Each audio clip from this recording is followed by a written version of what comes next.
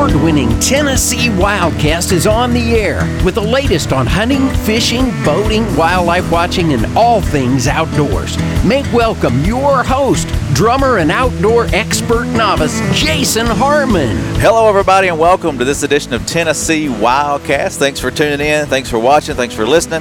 Got a fun show for you today. We are at the Florida Largemouth Bass Facility at Humboldt Hatchery, and this is going to be a great show. And I'm happy to have Miss Amy Spencer with me, Snyder Spencer, helping me co-host. However, I always give her two last names, but I appreciate her being here helping co-host with us today. And then we have Mr. David Roddy and Tom Pratt with us to talk about this facility, and it's going to be a fun show. it is. It's a neat facility. It is. It's one of a kind. Yes, it is. So I think it's going to be fun, and I'm excited to learn about this place and about what they're doing here. So I know a lot of people out there are excited about Florida largemouth bass, big bass. Big bass get people excited. Yeah, so this is what this facility is going to do. It's going to create that for a lot of lakes across the state. So it's exciting. So we're going to jump into it. First, I want to introduce everybody. I want let you introduce yourself. So let's start with Tom here, since he's next to Amy. Tom, tell us about yourself. Tell us what you do for the agency, and tell us a little bit about yourself. Well, I started here as a technician back in 2007, and promoted to a manager position in 2010, and I've been a manager here at Humboldt Fish Hatchery ever since. So leading the way here, huh? Yeah. So it's a great job. I've enjoyed every minute of it. Yeah. Well, you went to school for this, right? You wanted to be in fisheries, so I mean, you got to love what you're doing. Yeah, I've wanted to be in fisheries ever since I was 5 or 6 years old. It's something that I've always loved to do, and yeah, I've just really enjoyed it. Awesome. Well, David, tell us about yourself. What do you do for the agency? You've been with us a little while, and you've worked at a few hatcheries, and now you're out in the Nashville office, I guess now. That's right. I'm the statewide hatchery coordinator. I oversee 11 of our hatcheries, cold water and warm water. So it's constant between the hatcheries. The cold water goes throughout the year, and then warm water starts up in March, especially with this facility. So I help the hatchery managers any way possible, and I also oversee the hatchery expansion and improvement as well. But I'm here to support those guys. My job is to make sure they succeed in any way I can. Well, I know you started out working at some hatcheries and had those hands-on jobs, but now you're still hands-on helping these guys and getting them what they need, like you said. Yeah, I started as a technician in the reservoir, and then got promoted to the Springfield hatchery. Springfield, yeah, that's right. I was up there about 23 years, and then all that experience, I'm able to help these new guys coming in. We're getting new hatchery managers coming in, so I'm able to support them as they learn the system, because each hatchery is different, just like a child. The personalities are all different. Yeah. Well, you think of the agency, you think of law enforcement, you think game wardens, but there's so many other opportunities within the agency, so many jobs out there with wildlife, fisheries, communications. We were talking about IT problems earlier. I mean, it's not just game wardens, even though that's what most people think. It's fisheries, it's wildlife, it's IT, it's license sales. Yeah, it's all kinds of stuff. Everything. Communications, what we're doing here, getting the word out and all that fun stuff. So yeah, it's crazy. The agency's an awesome place to work. But so let's jump in. I was supposed to give us a little background history on this facility. I know a lot of people don't understand or know about this facility at all. So I mean, as an officer, I didn't even know we had it, and I was a couple counties over and didn't even, it was here for years before I even knew about it. So explain why we have this facility. Well, the Florida Bass Stocking Program goes back to 2000.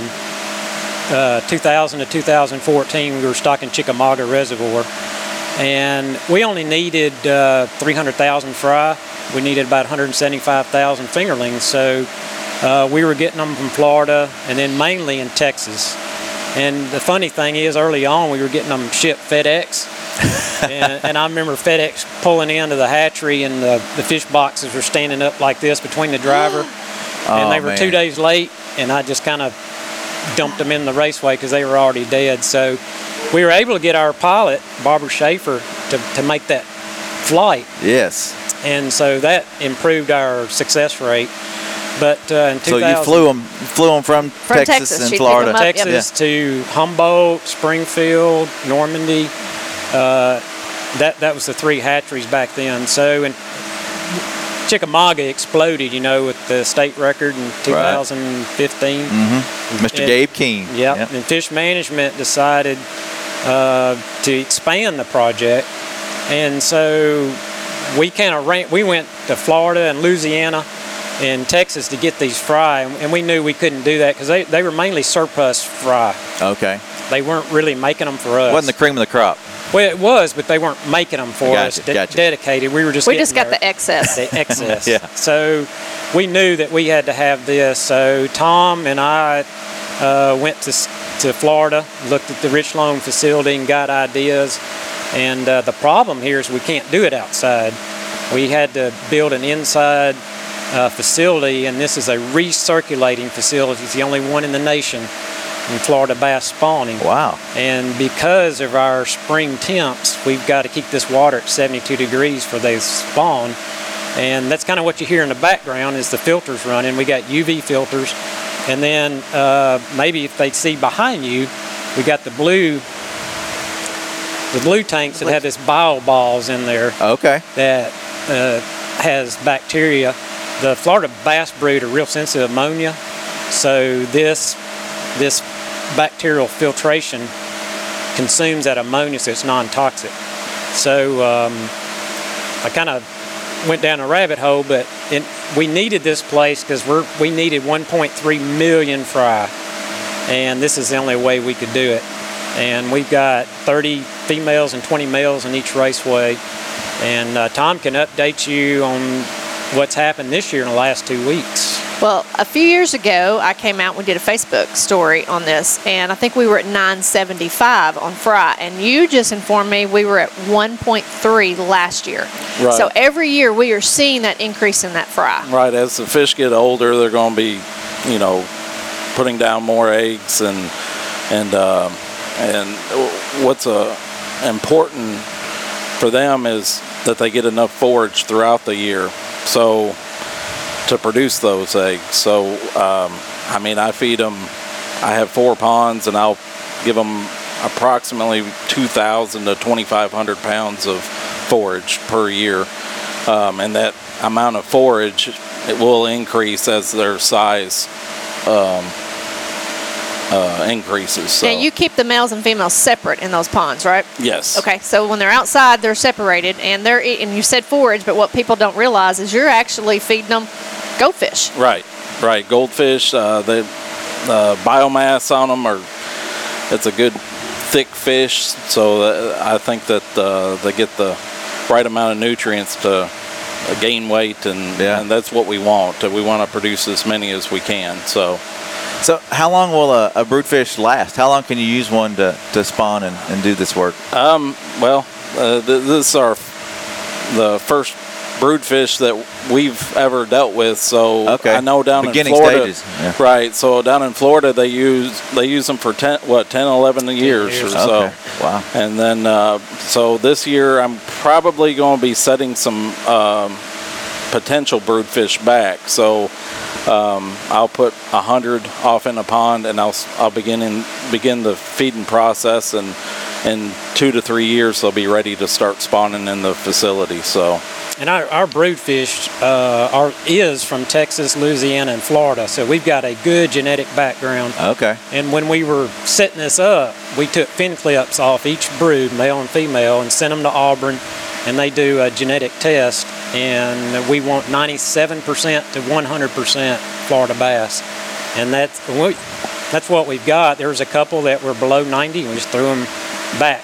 And so we want pure Floridas in this program. So once you have these fish, where are they going? Chickamauga is probably one of the places they're going, but where are we putting these fry once they're ready to be moved around the state? The fry goes to, of course, Humboldt. They've got the most ponds, Normandy, Hiwassee, Springfield, and Eagle Bend. And then they grow them up. Right, okay. And then those fingerlings go in Fort Loudon, Watts Bar, Chickamauga, Nickajack, Kentucky, and then we've got an HC Lake, Herb Parsons. And so we've been stocking those reservoirs in that lake since 2015. So last year, our reservoir crew started sampling to see how our stocking's done. And this will make a hatchery coordinator and a hatchery manager happy because they're picking them up last year. They picked up Florida bass, and they actually picked up the F1, which is the northern, our native northern largemouth with the cross with the Floridas is the F1. And that's what we want. That F1 will give you a trophy bass. And a good example of that F1 we were just discussing, we posted last week on TVA, had shocked up a large bass, 12 pounds, and then we shared it to our Facebook page, and that is exactly what we're looking for. That's that F1 that we're trying to create, and we're putting out there for all of our sportsmen. That F1 gives us trophy bass, and it also increases the bass length and weight. And Chickamauga, if you drive through Dayton, there's all the hotels are full of boats. Yeah. So the economic impact down there has been crazy. That's Big bass exploded. equal money. Yeah. And So we shoot for 40% Florida alleles in our bass population. So chick is there. So we just kind of supplement chick. If we have low production, chick doesn't get as much as the others. okay. Because they're already at that 40%, and our geneticists in Auburn said that's perfect. So that's what we're shooting for over the years, probably 15 years. All these reservoirs will be up to 40, let's hope. Yeah. Well, I know folks are probably stopping the show right now and rewinding. Tell them what lakes those fish are going in again. Yeah, that's one of actually our popular questions when we did this on social media a couple years ago. Yeah. Where do they go? It's mainly that Tennessee River. So Okay. with chick there, we started on Fort Loudon, Watts Bar, Chickamauga, Nickajack. See, that's all in the chain. And then Kentucky, and then Herb Parsons in Memphis. Well, they do better down in that chain, don't you think? Is that what y'all are finding? It is. There's, in theory, a line that comes out of Oklahoma and goes right through Tennessee and then kind of dips down. And That magic line? with climate change, it may be up in Canada now. With the last couple of years, it's been really crazy spring, but they find out that's the best growth rate. It's a stock in that line, and so to find out Fort Loudon is doing good, that's a good sign. Yeah. So, there might be a time where we get some of these lakes in the northern parts of the state might get more of these fish, but right now you're staying in that lower We're maxed out. chain. Yeah. We can't put any more production ponds in our hatcheries. Gotcha. And then if we do expand, we're going to have to expand this type spawning facility somewhere Right. else. Well, you've proved in a one-of-a-kind, the only kind of of a hatchery this is, you've proved you can do it, so we could And set a record last year with fry. recreate this. Yeah. We want to stock these Florida bass earlier than the native northern spawn. It'll get them ahead of the natural native on the shad spawns and any other forage coming on, so we kind of give them a heads up over Yeah. the natives. Little head start there. Yeah. Well, I know it's a challenge. I've bass fished the last couple of weeks, and you can tell when they're going to bed, when they're spawning, and they're not fishing the same way they were weeks ago. And the temperature drops and changes so much right now. I can see that's probably a huge challenge for you, Tom, right here in this place. Right. But since you have the climate controlled opportunities here, it makes it so much easier. I And- can see how an open system would be hard. Right, and I mean, even with this closed system, they can sense storm fronts. Really? Right, and which is pretty amazing to me. I mean, they one day you might have 2 spawns, and then the next day you might get 4 spawns. Well, the day after that, you might end up with 18. And it's going along different storm fronts that may be coming through. So it's a pretty neat, process that that you wouldn't think that they would be able to sense that inside a building and being in a closed system. But they- Controlled environment. Now, explain to our listeners pretty much how this works. The schedule, when you bring it in, how it works in here, because we haven't really talked about the facility, but let's, like your calendar year, when you start to bring them in, and what happens after y'all bring them in. Well, it all starts in January. At the end of January, we'll bring koi into the raceways, and the fecal matter from the koi start up the biofilters. So we want that ammonia-eating bacteria to to start up, and we'll leave them in here for about a month. And then at the end of February, we bring the bass in here. And at the time, the water temp will be around 62 degrees. We'll turn on the heaters, and every 3 to 4 days, we'll bring that temperature up slowly, and until we hit 72 degrees. And by that time, it'll be towards the end of March, and they'll end up being ready to spawn as soon as we're ready to throw down mats, in which the mats are what they spawn on. They look like grass mats. Yeah, they kinda look black grass mats. Right, Yeah. and as soon as we put them in the water, the males go up and find their mat. Yeah, we can see two from Right. pair right here. And they'll end up, we'll have spawns the next day. Wow. So, and then from then on, and nobody gets a day off. We're here 7 days a week. They must work Yeah. for the state. So we're here every day. I haven't had a day off in almost a month now. So Fish Talk and- to David. He'll get you one. you're right. No, David will everybody gets a day off when this is over with. But what y'all do next is you'll collect the mats. Right. And then explain how you you take the mats and you treat them with the hydrogen peroxide and all that. So go from once y'all collect the mats over to these other tanks over here to the on the side. Right.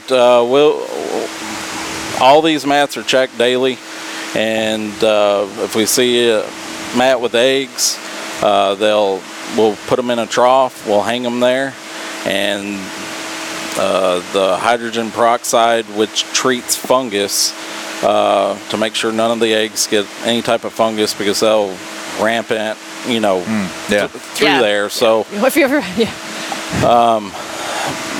and then they'll stay in that bath for about an hour, and then we'll kind of clear the trough. We'll let just water run through the trough, and to get all the hydrogen peroxide out of the trough, and we'll end up they'll end up hatching in 2 days. And so it's a really quick amazes process. me how quick it is. So what's the hatching process like? I mean, are you hands-on with that, or does it just happen on the mat? It just happens right on the mat. Okay. Once the mat is hanging vertically Okay. in the water, and once they hatch, they just kind of fall down to the bottom. They'll hang out on the bottom of the trough for about 5 days, and then they'll begin the swim-up process. Cool. And then they're just swimming all along the water column. So. Awesome. And at that point, I guess they come out of here and go to the ponds. Is that right? Right. After once they start free swimming in the trough, we'll collect them up, and we'll stock. I'll stock between 75 to 100,000 per acre of water that I have, and so and we'll keep them in there between 35 and 45 days, and then they go Across to the state. Kentucky Lake. Yeah. So you mentioned it earlier before we started the show that you were going to load some up today and take some of them to the other hatcheries, right? Right. So this is the place. This is the place that provides that for the whole state. Everybody comes here. One other thing that we've got some technology in here. We adjust the lights. These are dimmable lights, so we try to do a photo period similar to what's outside. It's Okay. got to set the mood a little bit. So when he exactly Slow music. slow music. So when he brings a brood in, they start adjusting. Right now we're kind of like sunlight. We're bright. Yeah. So at about 4 o'clock, they will dim these lights, and they're on timers. So we try to do, 14-hour period now? Yes. So when he brings them in, they're set at 12, and then they slowly bring that up, and they slowly bring the heat up. So we're adjusting to their... The heat is You're on. setting the mood for a while. We do need some music in it. I wonder how that would affect the fish. If we're struggling, we may try some Barry White. And I wondered about being in here. I mean, I know you working here every day, but people being in here, does that affect the fish? Does that affect how they spawn? Normally I don't try to walk them down the raceways throughout the day. Like what we do is outside or at the forefront of the. Gotcha. So we don't try to bother them at all. That way they don't jump off the mat, and just let them get their spawn Yeah, done. because you can kind of see when you walk down through here, Right. they'll kind of come off. But you know, that they've been there all morning on that's that probably one. a pair right there. And Yeah, we don't that- want to spook them. No, Right. they're gonna have some eggs. Yeah. Yeah, that's cool.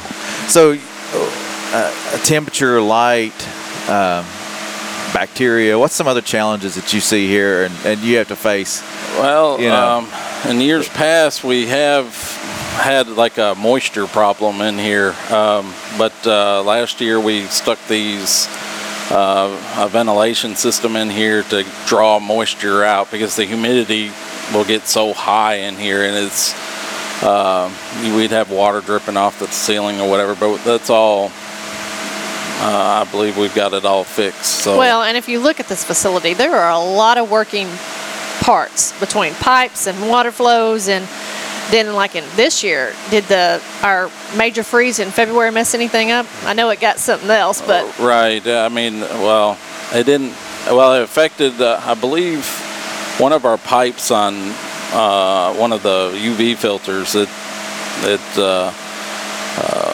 don't know. I think as cold as it got, it kind of cracked one of the pipes, so Gotcha. we had to replace it. So Early on, when we started this, our brood was smaller, and it looked like the males had ran out of their juice, and we got a lot of fungus eggs. And now, as they're older, they're spawning more efficiently. But those first couple of years, so we got to train them. So when we bring them in out of the ponds and they see the raceways and those mats, Yeah, they're it's a whole new thing. Yeah, they're trained really when they hit these raceways what they're going to do, and that's true for the other states as well. That was one thing they were telling us.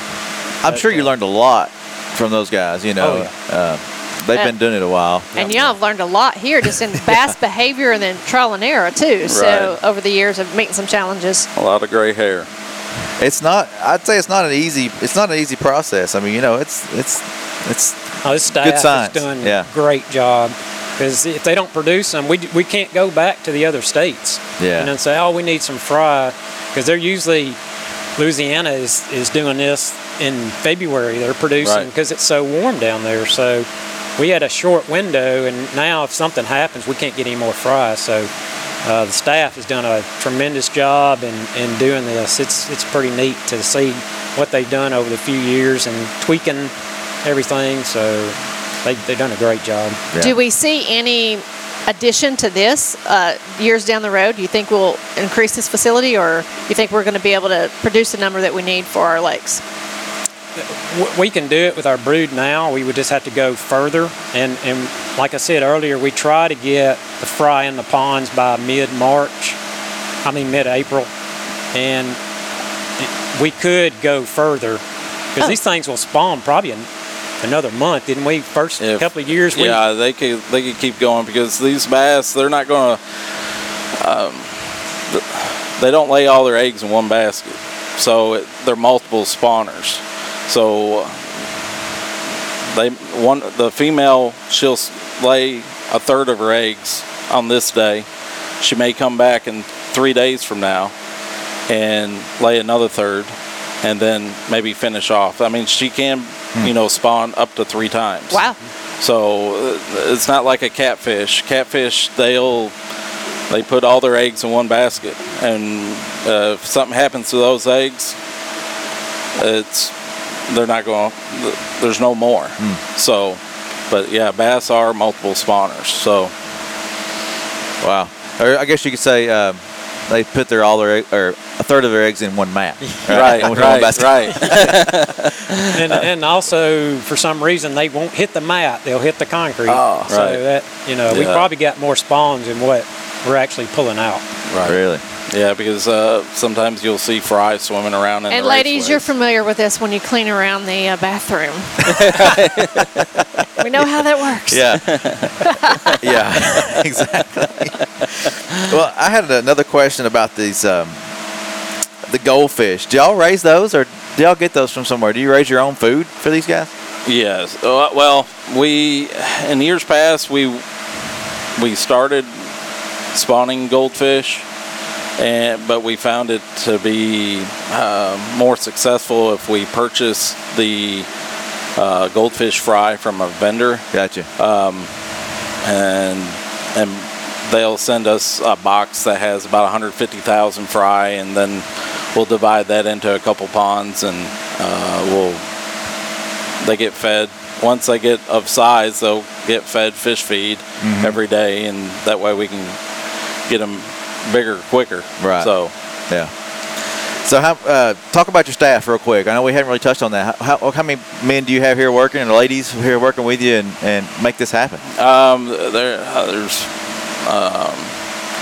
we have 5 technicians, I think. We got Kenneth. That's I'm awesome. trying to think. Kenneth. It's 5 total employees. Right. Yeah. So 5. 4 techs. Right. They're here Every day. They're in this period, yeah. Right. We have one technician that lives here at the facility. Okay. So if there's something that comes up, I mean, he's out Ready there. to respond. Right. Out there in the middle of the night. And there's, like when we're drawing down ponds, there's a guy here, if he's having an issue drawing down a pond, like he'll be out there 1 o'clock, 2 o'clock in the morning to make sure that pond is down at 8 o'clock that next morning for us to harvest it. So, I mean, there's a lot that people don't realize that goes behind the scenes right, of these things to make it successful. So, right. A lot of equipment to keep up, a lot of all that stuff too, I'm sure. You know, Yeah, so I mean, there's everybody's unique in their own way. So and remember, when you're buying those hunting and fishing license, you're help paying for this. Right. You're help putting it back into our waterways, and people just really don't realize what we really do behind the scenes. This is all fishery money right here. Yeah. A lot of hard work, a lot of good experience, a lot of good And a smart lot of people. good employees, because you can't. Yeah, they're you can't extremely have, hard workers. You can't have somebody let you down. Yes, they're very reliable. And it's amazing what some of our folks can do. You know, you may be trained in fisheries, but they're great welders, they're great plumbers, they're great. Important. You They're know, jack of all trades. You're Yes. doing plumbing work, you're doing collecting You gotta eggs, you're doing it all. Yes. Yeah. Well, Tom and David, I appreciate you guys, being a part of this show, allowing us to come in here and shoot from the facility so folks can see it. It's awesome. And no, we don't let people in here for that reason, because we tourists. don't want the fish to get disturbed, because we don't want people walking up and down the raceway. So before you ask, can we come tour the facility? No, we really don't let tourists in here. Right. So. It's a biosecurity as well. Right. There are some hatcheries when COVID Yes. lifts, you can go visit and check those out, but not this one. But Yes. anyway, we're going to do another show on the property here soon, Davy Crockett Lake. So come by and check that out. You can fish out there. So we'll do a show about that. And guys, I appreciate you. Appreciate you letting us come in. And I know folks will appreciate this show. Appreciate this information. Thank y'all for coming. Thank you. Thank you, Amy. No problem. Thank you for watching. Thank you for tuning in and listening. We'll see you next time. Thanks for tuning in.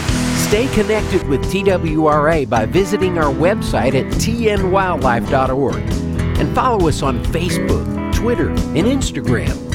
Hey, it's all about Tennessee wildlife. It's what we do. Tennessee Wildcast will be on the air again next week. We'll see you then.